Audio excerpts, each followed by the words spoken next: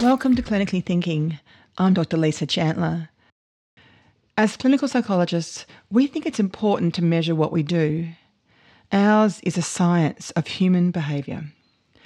Now, our therapies have been analysed for their proven benefits, and we look for evidence to quantify the impact we have on people's lives. But for all the research and the new ways we have to treat mental health disorders, are our clients getting better faster or in larger numbers? Our guest today, Dr. Aaron Frost, says that despite all our years of study and our new therapies, people are recovering from disorders at about the same rate as they did 50 years ago. And today we're going to talk to Aaron about how we can improve our success rate.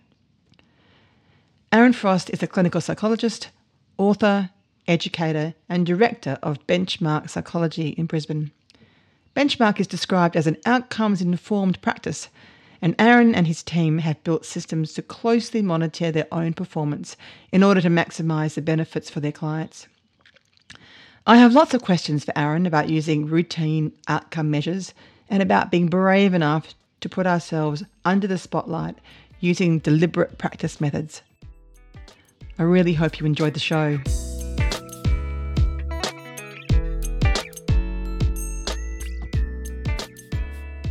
So, welcome, Aaron, to the show. It's great to have you again. Great to speak with you again. Can we start by getting to know you a little bit? Some of the listeners will know you, but some may not. So if you wouldn't mind giving us a little background, that'd be great. Yeah, sure. So I'm Aaron. I'm a clinical psychologist by training. I've been in practice for actually I'm hitting 20 years, 25 years just shortly. And I've been running a practice called Benchmark Psychology for just over 10. Benchmark is very specific, rather than being a specialised, or I know we can't use the word specialised, but rather than focusing on a particular disorder or a particular therapy type, we actually focus on therapy and excellence in therapy. So we're all about outcome measurement and tracking and accountability and quality assurance. Yes, with a name like Benchmark, it does rather sound that the focus is on quality of therapy, not the sorts of therapy. Yeah, absolutely. And I have to say, though, before I press on, I might like to say that you do not look old enough to have been in practice for 25 years. That's a very, very kind thing to say, but there is a painting of me getting really unattractive up in a attic somewhere. So it's a Faustian deal. Yes, it's always important to have one of those. I think lots of older people in practice have one of those, and we keep them under lock and key. So what led you to this interest, this very focused interest in deliberate practice, so that you would, name your practice Benchmark and develop quite a large practice, I think, that has as its focus quality service delivery?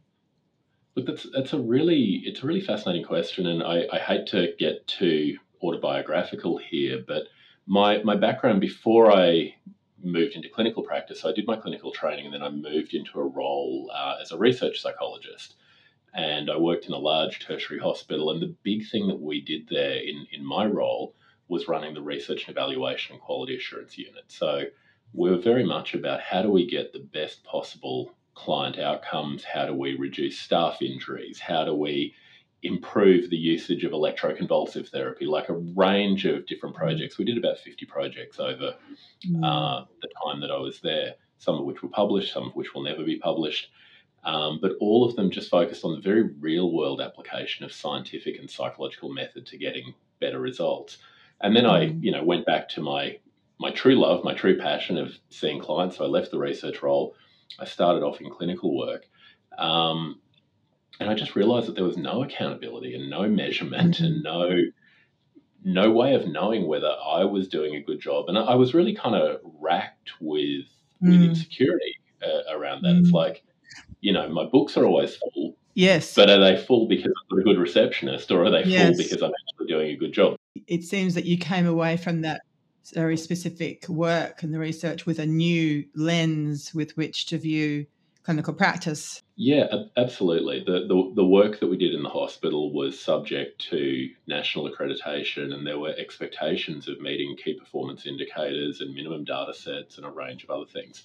Now, not that being just driven by, hitting particular metrics is the best way to do things, but you do begin to appreciate what those metrics create for you in terms of a scaffold. I'm going to come back to that, but I just want to make one observation, and it seems to me that Yeah, a lot of clinical psychs aren't particularly interested in that area of work, in the research area of work by definition, sure. or they might have chosen, research as a career. And therefore, we're not necessarily well placed to have that lens with which to view practice. Not that we don't want to do the best job we can, but that we don't have that kind of lens. I think your lens is a bit unique, actually, in the clinical world. I wouldn't say unique, but certainly rarer. I know you're not in your own. Most clinicians, and I'll include my team too, they did the research required to get their honours or get their masters. Mm. And a few of them are really passionate about research and they get really excited about it and they go and read up on, methods and statistics and that sort of thing. Mm. Most people, the day that they can file away to Bashnik and Fidel on a bookshelf and never think about it again, that's a really happy day for Yes, them. And indeed. that's okay. That's not a better or worse thing. It's just a difference thing. Yes, I'm thinking not, as you said, not unique, but less common than the average clinician, as you have said, that would file away that thesis or theses, a couple of them, and never have to see the light of day again, and never ever conduct any more research. And I think it's perhaps another group of people who like reading and will read and try and improve their knowledge and their practice. Yeah. And it's also quite difficult to get hold of articles, I have to say, in private practice, unless you really try. No, and I think you're hitting on something really important there, that there is a real divide between the research articles that people have access to as part of a university and then what we have access to out in the clinical world. Because in the clinical world, Yes. we can't peek behind the paywall of Elsevier and Science Direct and all these other things. So we tend to see a handful of free publish material. And then we often see secondary sources. We see the Yes. person like me who's giving the training workshop who's read the original article, but then who's put their own spin on it for better and for worse, that, they might have synthesized and pulled together a whole literature really carefully, but that often hasn't been subject to critical peer review. It is just, a person's opinion. Indeed, and I was thinking about when I did my doctorate some years ago now, was a few years ago, but I had to write a paper on ACT, and I recall that rather surprisingly, perhaps naively, there were, I think, and don't quote me on this, but maybe at the time some 10 empirical articles on ACT that I could review for my tiny meta-analysis at the time. But I think there are at least double that amount of books about how to practice ACT. Absolutely. And I was surprised.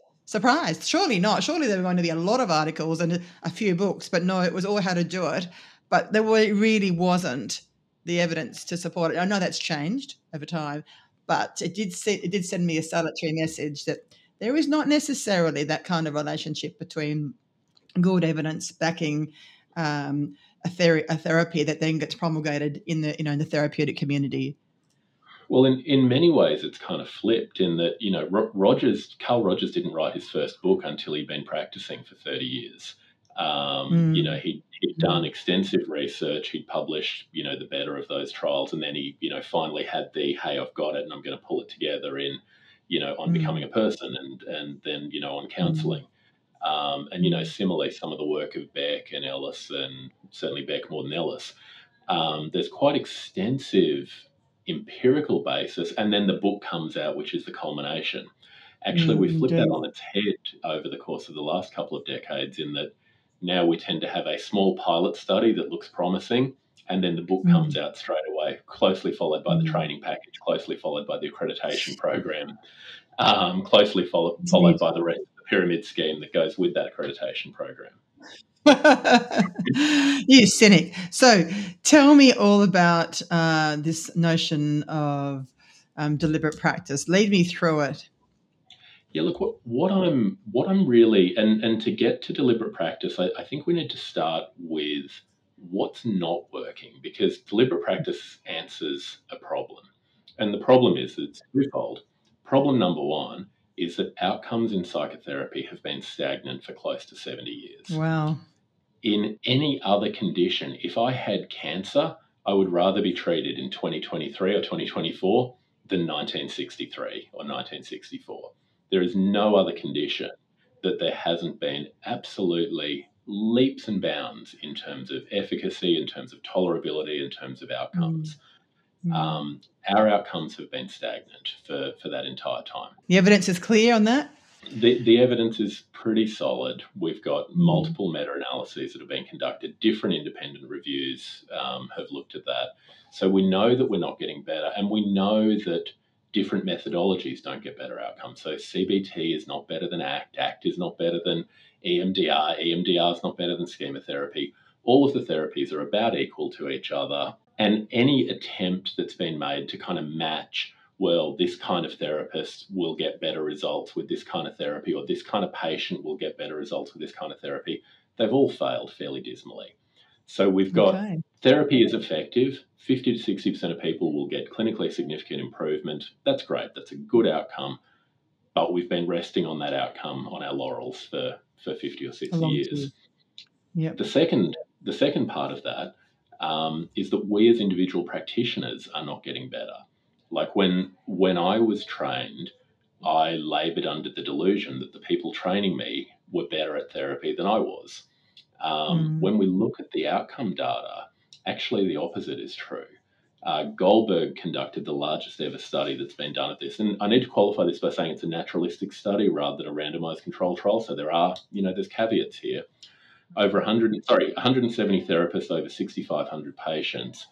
People who are 15 years of experience are no better than people who have just come out of their training program. It's a complete flat line. In fact, it's a little bit worse than a flat line. It's a deterioration. People deteriorate by just less than 1% a year. That's frightening. That really is frightening. As someone who's been practicing a while, I'm sure I feel that way, and I'm sure you do too. So, because we would have thought that, everyone would have thought that if you practice for long enough, for a longer period of time, you upskill, you get better. But clearly, it's not that at all. So something's going on. Yeah, So what is going on? yeah. Look, we're wiser, and I certainly, someone with 10 years of experience, I will back them for clinical decision making, like those tough calls for when Yeah. someone needs to be hospitalised, when you need to breach confidentiality. How do you respond to the subpoena? What do you do with an APRA complaint? Like that is what experience helps you with. But when you actually look at the outcome data, experience doesn't translate into getting better outcomes. And Mm. that's a really important thing. And it's humbling and it's depressing, but that's a really important kind of reality that we've got to grapple with in our field. Mm. Okay. All right. So we've got these two problems.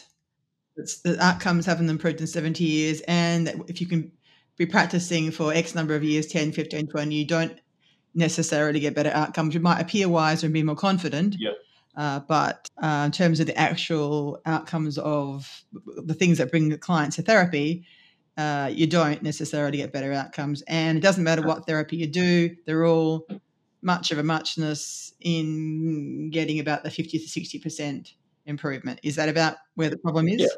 They're all much of a muchness. And with that in mind, why not just choose, the cheapest that's got the most research evidence? And I never thought I would say go off and learn CBT because, I was one of the people 20 years ago rebelling against the institution of CBT. But if they're all equal, why not go with the cheapest and easiest to learn that's got the largest evidence base? I leave that as a challenge rather than as necessarily what I agree with. But Yeah, that stops me in my tracks as somebody who enjoys schema therapy. And I have to say, me too. schema therapy, EMDR, chair work, these are things that I find, I guess, helpful. I think they're helpful. And here's my little, and this is stirring as much as it is a thought experiment and anything else. Are those new things good for us or are they good for the client? Because Great question. you know what, I have been doing this for 20 years. I don't know how many downward arrows I've done. I don't know how many behavioral activation schedules I've done. I don't know how many exposure hierarchies I've done, et cetera, et cetera, et cetera. But I've done a lot of that. Is it exciting? I'm a more recent convert, like, about a decade ago into using kind of the more recent versions of motivational interviewing. It's fun. It's exciting. It gives me an intellectual challenge. But are my clients actually getting any benefit from the fact that I'm being stimulated and given that challenge. It's still important for clinicians to be stimulated and interested and keep maintaining, their Absolutely, passion yeah. for the work, right? So that's not a bad thing per se, surely. But we still want to keep our eye on the prize, which is what are the outcomes, Absolutely. I definitely find it sobering for some of my clients, particularly eating disorders clients and some other clients, trauma clients. We routinely every week measure various things, and that's pretty confronting and humbling and focusing, on keeping your eye on what's going to go on and what's going to help the client, with improvement. But I'm sure there's a lot of us who do different things and just keep the therapy muddling along. So anyway, let's return to the two problems. You've got these two problems. So tell me what's next then. You've got these difficulties. Now what? So in terms of what actually makes a difference, and it's really important to know that what I'm saying is, I think a recent description by Daryl Mahn described this as the research is preliminary, but it's strong. And the two papers that I'd refer to most specifically are the work by Daryl Chow from 2015, and then the more recent work by Simon Goldberg, which I'm going to say is 2018, might be 2019. And these are kind of the largest trials that have been done looking at the use of deliberate practice. Before we go on, I think it's really important to talk about what is deliberate practice. Yeah, please do. Yeah, a lot of people feel like, yeah, they're doing deliberate practice. What deliberate practice actually means, rather than learning a new therapy, it's not about going off and learning schema therapy or learning EMDR or learning IFS or learning whatever. It's actually about taking what you do and figuring out how you do it better. So rather than thinking like a therapist learning a new school of therapy, I want you to think more like a guitar player who's trying to get better at playing a piece of guitar, or a ballerina who's trying to get better at mastering a particular movement, or a pottery master who's trying to get better at doing the thing. And we use, in all fields of skill endeavor, we use like this 4-stage cyclic thing. We act, so we do the thing. We reflect to look for places that we got it wrong. We theorize, so we develop theories as to how we could improve, and then we test those theories by doing it again. So we kind of work our way through, act, reflect, generalize, and then act again. So we work our way through that cycle. That's how top musicians get better. That's how top surgeons get better. And increasingly, the research tells us that this is how we get better at therapy. Because Daryl's research, so if we look at the work that Daryl Chow did, he found that the biggest predictor of who was sitting in the top quartile of therapists in terms of overall outcomes and the rest was simply the number of hours that they had dedicated towards deliberate practice over the course of their career. Okay, so he used a timeline follow-back methodology and got people to look at what their CPD was, and then divided that CPD into kind of deliberate practice activities. So in our context, if we think about reading a book on CBT is not deliberate practice. Watching a video of yourself doing CBT, making notes about how you might be able to do it better, coming up with a plan or a script or a different way of approaching it, and then videotaping yourself implementing that plan next week with a different client, and then taking that video to a supervisor, that's deliberate practice. Wow. At the end of the year, we're coming up to Christmas now. Yes. At the end of the year, sitting down, rather than reflecting on doing your case notes and making sure all your GP letters are there, why not look at the 100 or 200 people that you saw over the course of the year and identify all the people who dropped out, and write yourself a list of those people and see if they've got any characteristics in common, because that's deliberate practice. That's where we actually improve. That's where the improvement comes from. Okay, so a couple of things there. The training of psychologists, clinical psychologists, particularly. I know you're involved in that training. How much is deliberate practice training our students, our graduate students, getting? Because it kind of starts there, doesn't it? It's because it's a bit of a willingness. there'll be a bit of filtering down for experienced clinicians. Some of them are more willing to do deliberate practice than others, because it's a big change, right? It's a big change to have your work critiqued and to reflect and then change your practice up again. That's one thing, right? For current clinicians. I'm thinking that the bigger change, I could be wrong, is that it will come from our training institutions who, if their students are used to that kind of process, then maybe there's a better hope for the future generations of ClinPsychs to be doing. It's a really interesting question that you asked there, and I'm going to say I don't know the answer to that, because my experience with the unis that I'm involved with is that there's a little bit of that, but it's very much supervisor dependent and very much kind of, some of it's embedded quite deeply in the curriculum. But I had the experience only a couple of weeks ago. I wrote a very brief little blog that you did, and I think our marketing people gave it a fairly controversial title along the lines of training is ineffective and we should stop doing it, or whatever, clickbaity kind of stuff. And it was interesting because I got a lot of reaction to that article, and very polarized from people who were like, yeah, of course, that's what we've been doing for 20 years. Why is anything you're saying at all controversial? Through to other people going, oh my God, I wish I'd been trained like that. I've never heard of this before. Can you give me some references? So my experience of that in the last couple of weeks has made me suspect that actually there's quite a range. I think the APAC standards are quite clear as to what the content is, and what the competencies are that people need to reach as part of an accredited psychology program. But in terms of the process as to how you get there, I think there's a lot of individual variation. That's my hunch. But I'm, if your listeners would like to correct me in the comments and tell me that there's some definitive research on it, I'd love to see that, because I'm really fascinated by it. And before we get on to how we might do more, be practicing more deliberately, and just wondering how other professions are going. If you have any clues as to, I have a bit of a hunch at some other, the medicos, for example, I've got a bit of a hunch that they do a lot of performance in front of each other, fishbowl exercises and so forth, where they take turns at doing things, demonstrating skills, having a go, and they get lots of feedback from each other. My sense of having worked in various universities is that Glen students, we're not getting used to just doing things, having a go. Yep, that was pretty ordinary. Someone else have a go, and have another go, and just to be working towards competency. I just have this love for this notion of competency, that you start incompetent, and that's cool. We're all incompetent together, and gradually we reach competency, rather than this pass-fail thing, which I think feels a bit like school. Undergraduate, you pass-fail. And clinical students are all used to getting HDs and Ds, right? And then they get to graduate school and the clinical masters, and there's an expectation that they get there in their first assignment or their first little practicum doing a Badeschi hot cross bun, they're going to do it beautifully. And instead they get me or someone like you saying, well, that was pretty rubbish. Can we have another go?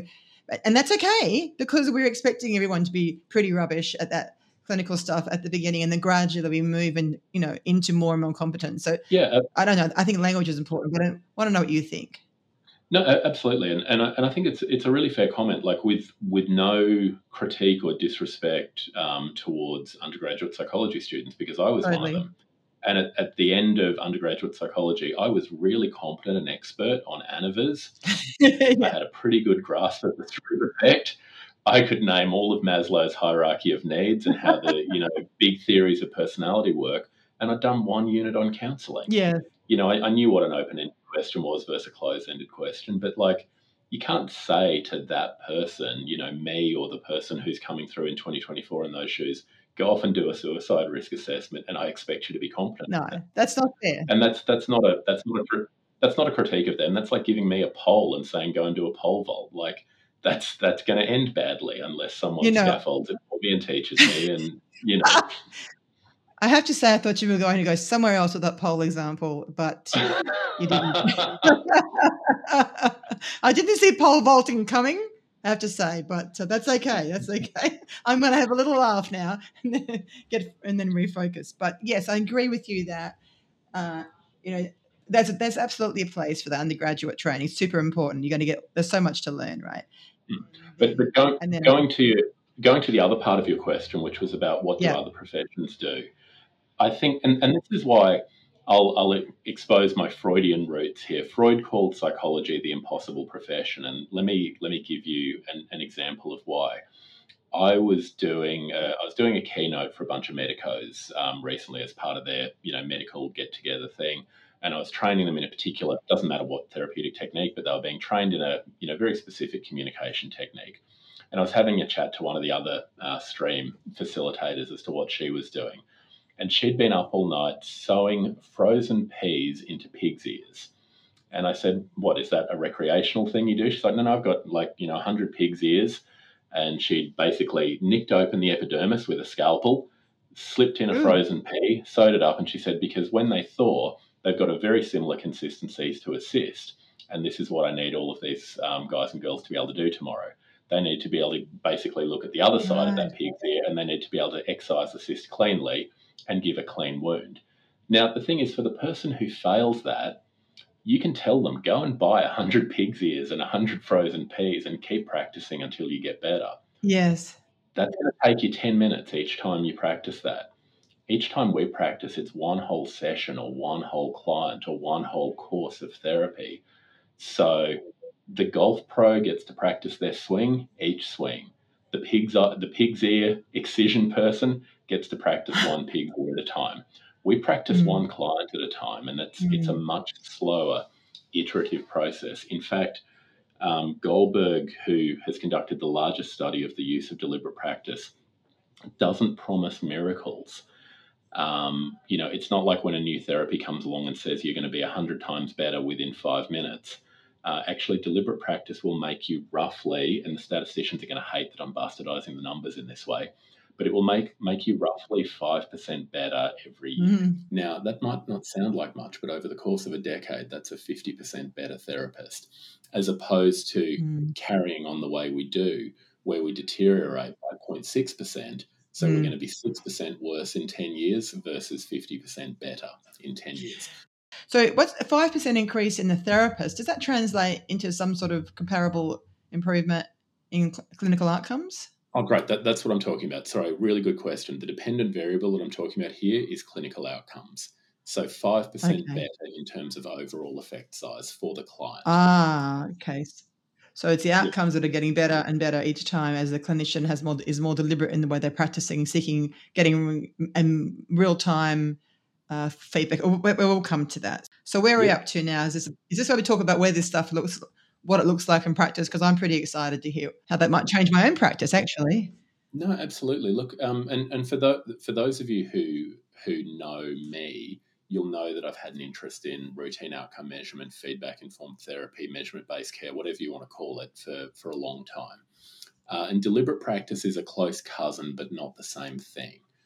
The research is Hmm. pretty clear on measuring outcomes. If we simply measure outcomes and adjust our therapy based upon the people who are not improving. So if we've been doing CBT with a person for 6 sessions and they're not getting any better, there's a really good chance that another 6 sessions is not going to lead to any gains. Hmm. So Hmm. measurement-based care or routine outcome measurement just means using the data to identify where the therapy might be falling down and making adjustments based on that. The data is really clear. You're going to get between 20 and 40% overall improvement in effect size. And that's been replicated by a lot of different studies. That's well established. Um, Really, that's just a quality assurance mechanism. That's just basically Okay. allowing us to identify the biggest variances and the biggest problems in our therapeutic work and to improve them. So I've just been thinking about how that might look, in a day to day life of a clinician. What routine outcome measurement looks like is just the client comes in having done a questionnaire. If they haven't done a questionnaire, they get given a questionnaire, and then you look at that questionnaire and then you look at the overall results of their trend over the course of their therapy. So maybe they've been with you for 3 sessions, maybe they've been with you for 10 sessions. And before you go into the next session, therapy functions as a test of its own hypothesis. So if you believe that this client has negative cognitions and you've done some cognitive therapy with them to adjust those cognitions, that's a hypothesis. The test of that hypothesis is, did they adjust their cognitions and did it lead to them getting better? Mm, So if they adjusted mm, their cognitions and their overall symptom level either mm, flatlined or deteriorated, then your hypothesis was wrong. And you need to go back to the drawing board and reformulate, re-diagnose, get your approach correct. So routine outcome measurement is just that process, just being kind of hypothesis driven and being very mm, clear. We expect that everyone is going to be getting better. And if they're not getting better, then that's something that we should be looking at and actually going about it. The really fascinating thing about routine outcome measurement, if it's not fascinating enough that you can get 20 to 40% improvement, like that, if that's not fascinating enough for you, the fascinating twist is that if you stop measuring, you deteriorate back to baseline within a year. Okay, the data is mm. really clear on that. There is a magic to having the measurement and having the accountability. And as soon as you stop doing it, you go back to baseline. And the analogy that I use, if this is helpful to people to have this kind of visual metaphor in their head, imagine going bumper bowling. If you've ever been 10-pin bowling and taken a kid, they can put the little bumper rails up for you so that Yes, yes, I need them when I bowl. I'm terrible. yeah, Yeah. totally. Now, if I go bowling, and I can't bowl, if I go bowling, once every 2 or 3 years, like I do, a couple of beers, I'm off to the 10-pin bowling alley with some friends, I'm going to get a score of like 60 or 70 because I'm bad at it and I'm going to put the ball in the gutter. If they put the rails up, my score is going to automatically go up to like 80 or 90 because I'm not putting the ball in the Right, gutter anymore. right. But if they take the rails down, I'm going to start putting it back in the gutter again. So I'm going to start making those mistakes. The metaphor there is client dropout, clients getting disengagement, clients having empathic fails, etc., etc. When we Yeah, put the rails up, we reduce the number of those fails. When we take them down, we go back to deteriorating. Now, the difference is a person who's actually going to learn how to bowl doesn't need the rails anymore because they don't put it in the gutter.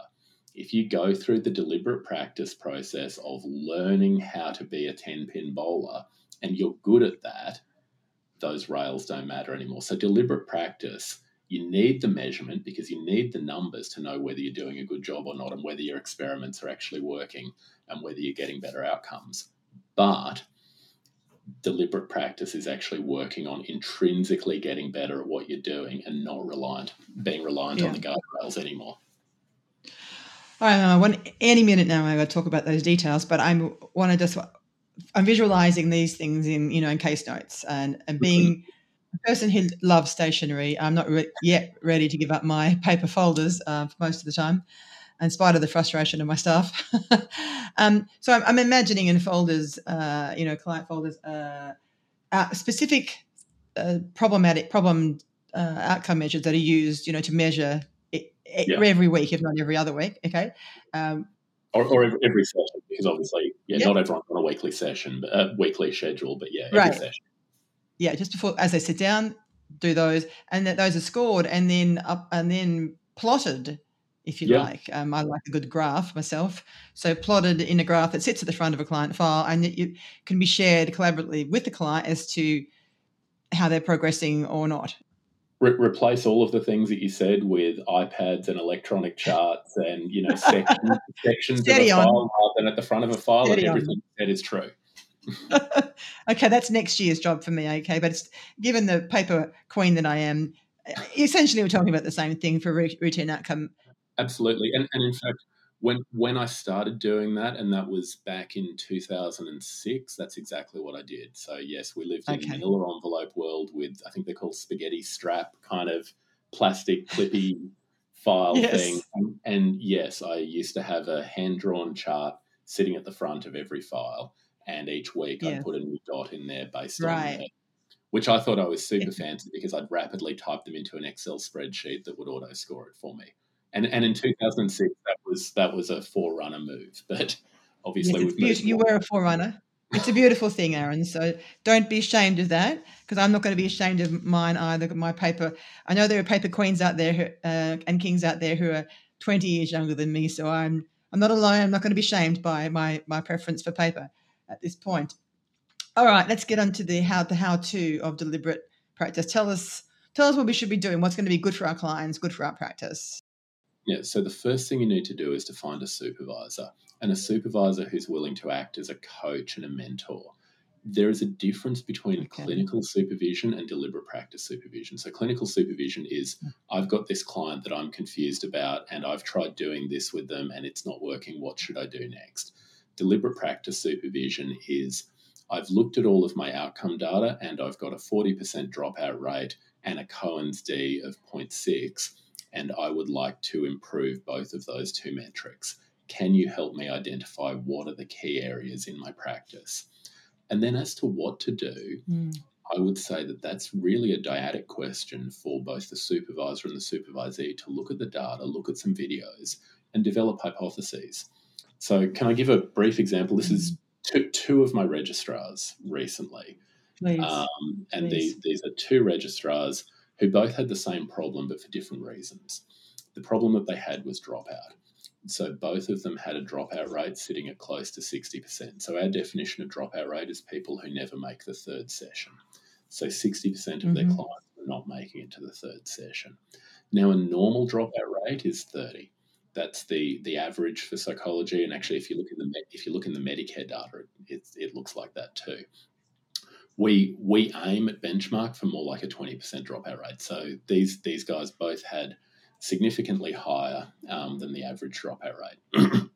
Now, in some places, that would be a cause for alarm and concern and criticism and castigation and a whole range of different things. For us, it's just I'm glad that they know and I'm glad that we know, because now we can do something about it. So deliberate practice for both of them is, hey, you've got a problem. Your dropout rate is too high. What are we going to do to fix that problem? And when I sat down and looked at their data, there wasn't a pattern. It's not like all of their men were dropping out or all of their kids were dropping out. It seemed like it was randomly distributed. So the next thing as a supervisor is, can I watch some videos of your first sessions? And the two of them had completely different problems.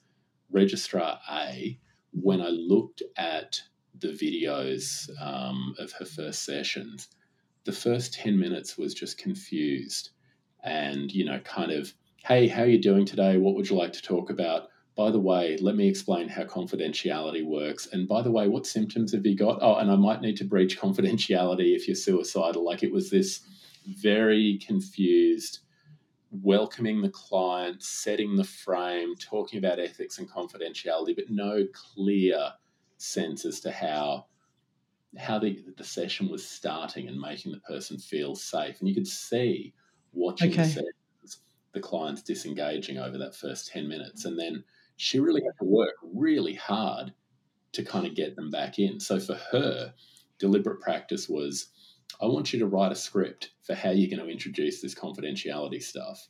And then you and I are going to make it shorter. And then you're going to try it on 10 clients and you're going to show me a video, a bad one. And then we're going to do it again. And then we're going to do it again until you get your dropout rate down. The other person, it was the end of the sessions. Her sessions kind of ended with, right, looks like we're out of time now. I'll see you next week. Without any really clear, why will you see me next week? How would it be good for me to see you next week? What benefits will flow in my direction if I see you next week? What will therapy look like? What will we be doing next week? There wasn't any kind of scaffolding of why do we do that? So both of them, the focus of deliberate practice was actually, first off, identifying a quantitative problem, and then secondly, hypothesizing what solutions were, because I might think that the script for introducing ethics and confidentiality works really well for me, but they might deliver and it doesn't work for them. So they need to keep iterating on it. So anyway, the point is, with both of them, we got their dropout rate into the kind of early 20s over the course of about a 6-month period. So that to me is what deliberate practice looks like. And depending on how gross the problem is, how obvious the problem is, depends on how quickly you can kind of fix it. Because if you're looking for that 5% gain, there's subtler improvements, and it takes a longer time to see a 5% gain. If you're looking at improving your dropout rate from 60% to 20%, you can kind of see that quite quickly. Like, it only takes a couple of weeks to run each experiment.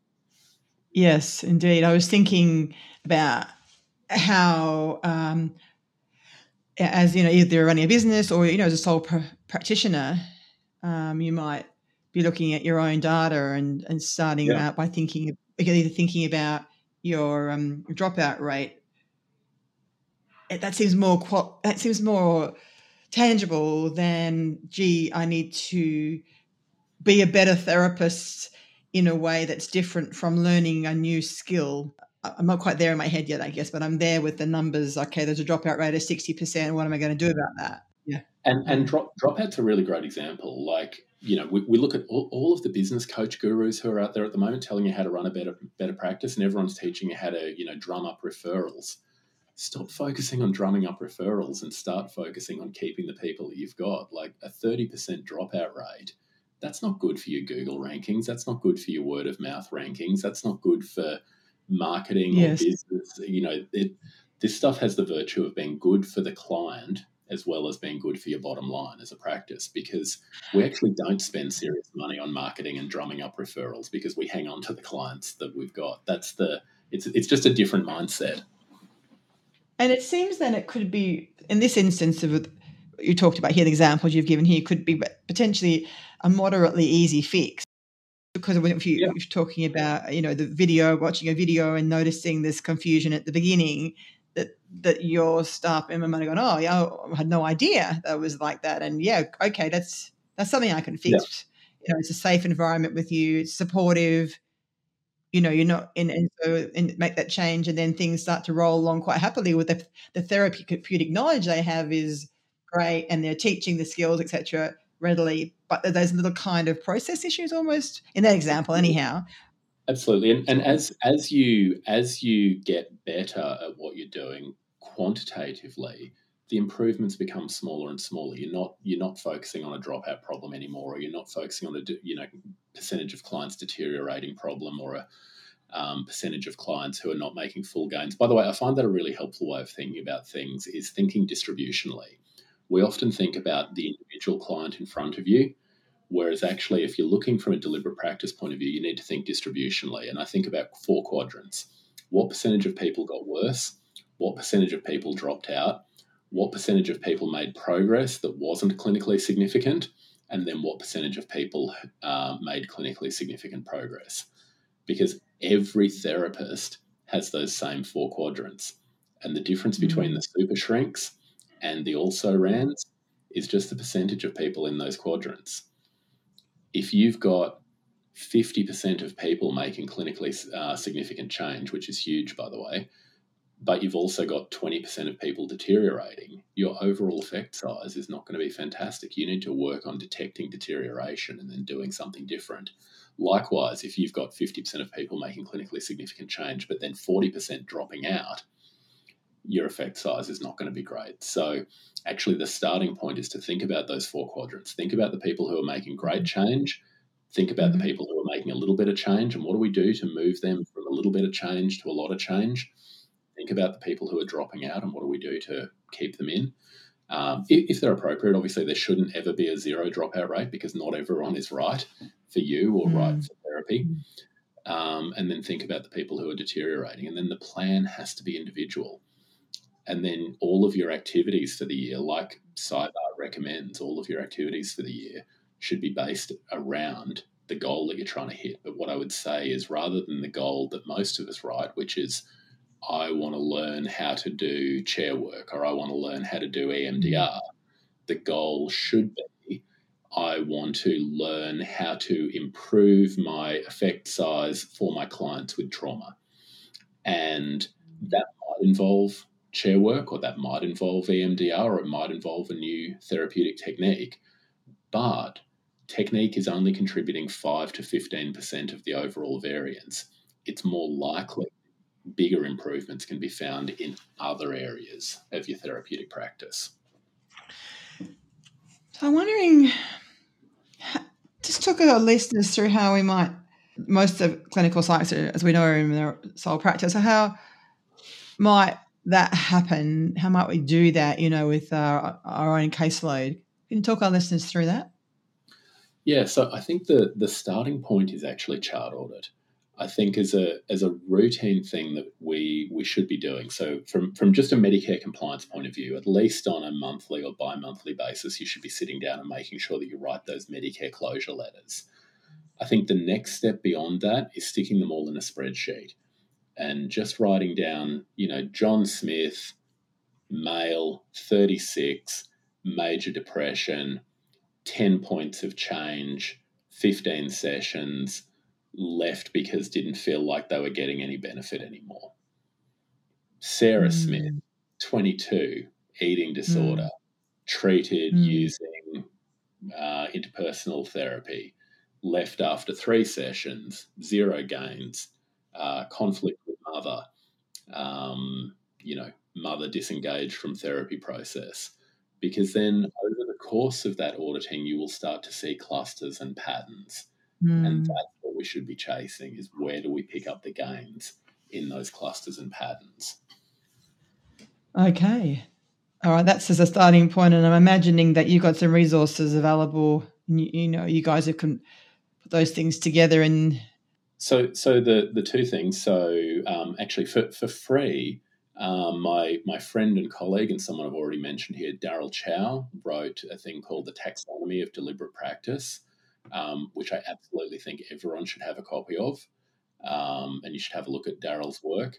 I think the book that myself, Kay Frankham, Ray Lynn, Daryl, and Nathan wrote last year, which is called Creating Impact.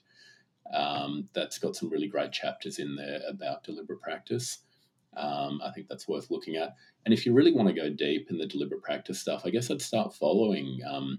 I know Daryl Mahon, Mahon, who's an Irish researcher, very active on LinkedIn. I'd start following Daryl's work, and Tony Rusmania. And I'm not even going to try and spell Rusmania, yeah. but you'll see Tony's name popping up fairly regularly, and I'd start following his work as well. Okay, so the taxonomy thing, looking at that, so you can be focusing on our own practice and looking at a client audit of types, and working out what's happening with our clients and seeing therefore where do we go from there, what do we need to change, and then once we've done that, which seems like a bit of effort in itself, then it seems like there's scope for that next level, which is around supervision, or the deliberate practice type supervisor who's asking the kind of questions about practice in a way and skill based that you're not getting from your kind of routine supervision. Is that right? Yeah, absolutely. Because again, the key to improvement is sometimes new technique, but rarely. New technique is important to keep us engaged and keep us interested, but in terms of clients, more often than not, it's about the execution of technique. It's about the ways that we say things that get people offside, or the ways that we end sessions, or the ways that we assign homework. These are all Yeah. of the things that we can, for most people, that's where the real gains are going to be found. So I'm thinking out loud here. I'm imagining, say the low dropout rates are low. So that's not an issue because when I was reading a little bit for preparation that, Goldberg was talking about. Is it Goldberg? Yeah, was talking about, the therapists who've been in practice for a while, their dropout rates are often kind of lower than newer clinicians. So they've Mm, mastered that kind of yep. stuff around getting the beginning of the session right and the end of the closing off right. They've got all that kind of pattern going on, and the therapy is okay, maybe, but wanting to improve the therapeutic outcomes, uh, how do you envisage training those therapists to be more deliberate in the way they practice their therapies? Yeah, great. I think what that often looks like is role play, scripting, watching videos. So for and this is I'll share just a fun fact here. Um, the research tells us that therapeutic alliance is the single biggest predictor of therapeutic outcome, but there's 5 missing words Mhm. in what I just said there. Therapeutic alliance as rated by the client is the single biggest predictor of therapeutic outcome. Therapeutic alliance as rated by the clinician does not correlate with therapeutic alliance as rated by the client and does not predict outcome. So, what we believe that we see as therapeutic alliance is not necessarily what predicts outcome. We know we often can't get client view of this. So the gold standard is client rating of therapeutic alliance. Mhm. The silver standard, independent rater.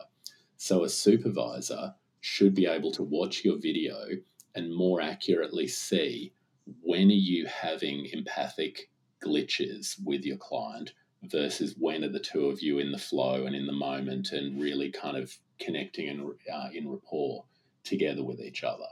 So what I would probably say is that a supervisor should be watching those videos, identifying those moments, and then we work on them. We should be role playing them. We should be scripting them. We should be, how would you like to do that moment differently or better? It sounds like a combination of things to me. It sounds like rich learning. It sounds like a little bit of torture. You know, Because we all love videos, right?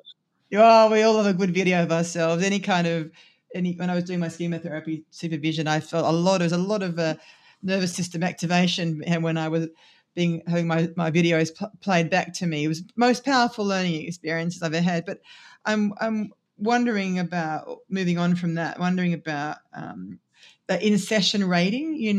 Talking about how it's difficult to get that alliance rating from a client from session, and Miller talks about that session rating scale, which Yep. is not so much. I'm not familiar with an alliance one. Does he have an alliance one as well? The session rating scale is what he would use as an alliance measure. Yeah. So I'm aware that. Look, I'd have to tell you my little story if you don't mind. I hope listeners Yeah, don't go mind. for it. When Miller came to Adelaide some years ago, 2018, I think, if I'm right, as a keynote, and I was sitting in his keynote address, and I wasn't the chair of the conference, but I was.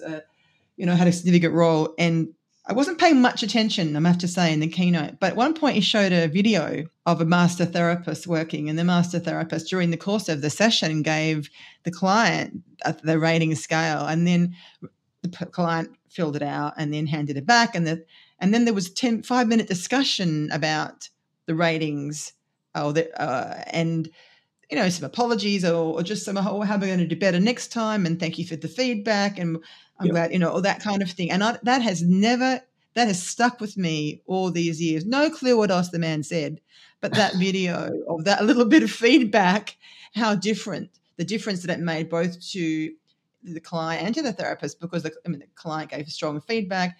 The therapist took it on board, wasn't defensive, was grateful, made a change, planned for the future, yes, and that seemed to me to be what we're talking about. Being deliberate in the way this particular master therapist operated. Absolutely, and that is part of deliberate practice, is actually being open to. And I'll steal a Scott Miller line here, which I'm sure he stole from someone else. Feedback is a gift. Okay, if someone tells you something that you're bad at on something that you value, then feedback is a gift. No one walks up to Lewis Hamilton after a Formula One race and says, "Oh, mate, I just need to say, you look really great wearing a Rado watch, and we think you're a really good driver, but you maybe you could just get your foot on the gas a little bit sooner in the straight." Like, if you tell someone how to win a race, that's a gift. You don't need to sugarcoat. And we need to move away from, and I liked the example that you gave earlier of like that undergraduate thing where people expect HDs. Actually, that's completely the wrong way of thinking about it. We need to be going in hungry for feedback, both from our clients and our supervisors, with the expectation that they're going to see things that we're bad at or that we haven't developed yet that we can improve on. Not because they're mean to us or they want to, hurt our feelings or our self-esteem or whatever, but because we want to be good at them. Indeed.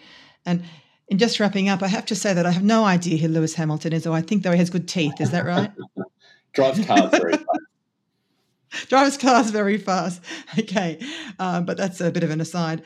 So any parting final comments that you'd like to share with our listeners? Look, I guess the final thought, and I was really interested. The listeners obviously won't see the visuals of this, but I was fascinated to see your face as you talked about the idea of video and the mix of horror and indignation. And I know that's a feeling that a lot of us have about this idea of doing role play, doing video. But I guess the thought that I'd leave you with is, it could be worse. You could be training to be a GP and have to slice recently thawed peas out of a pig's ear in front of 50 of your colleagues.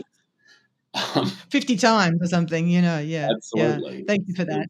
It's not so bad. It's not so bad. It's just a mindset shift. And we can use the same skills about shifting our mindset and our cognitions on ourselves that we do with our clients all the time. Beautiful.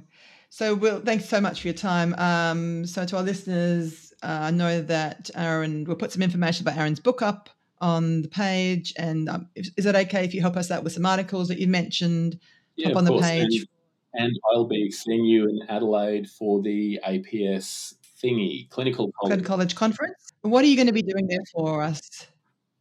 This podcast is actually a prequel, so I'll be presenting all of the material from today in a more structured and thought out order. So In a workshop, I believe, if I'm not. Yeah, I'm doing a half day workshop. Fantastic. I'm going to planning on heading to that workshop. A bit of a reminder to people to don't forget to, if you're going to that conference, to put your name down for workshops. Oh yeah, sign up for the workshops now. I saw a reminder recently; they're filling up fast. Yes. So if this podcast comes out in a reasonable time frame, sign up now. Absolutely. All right. Thanks again for your time, and wish you all the very best. No worries. Thanks, Lisa. Really appreciate the invite. Thanks, Aaron.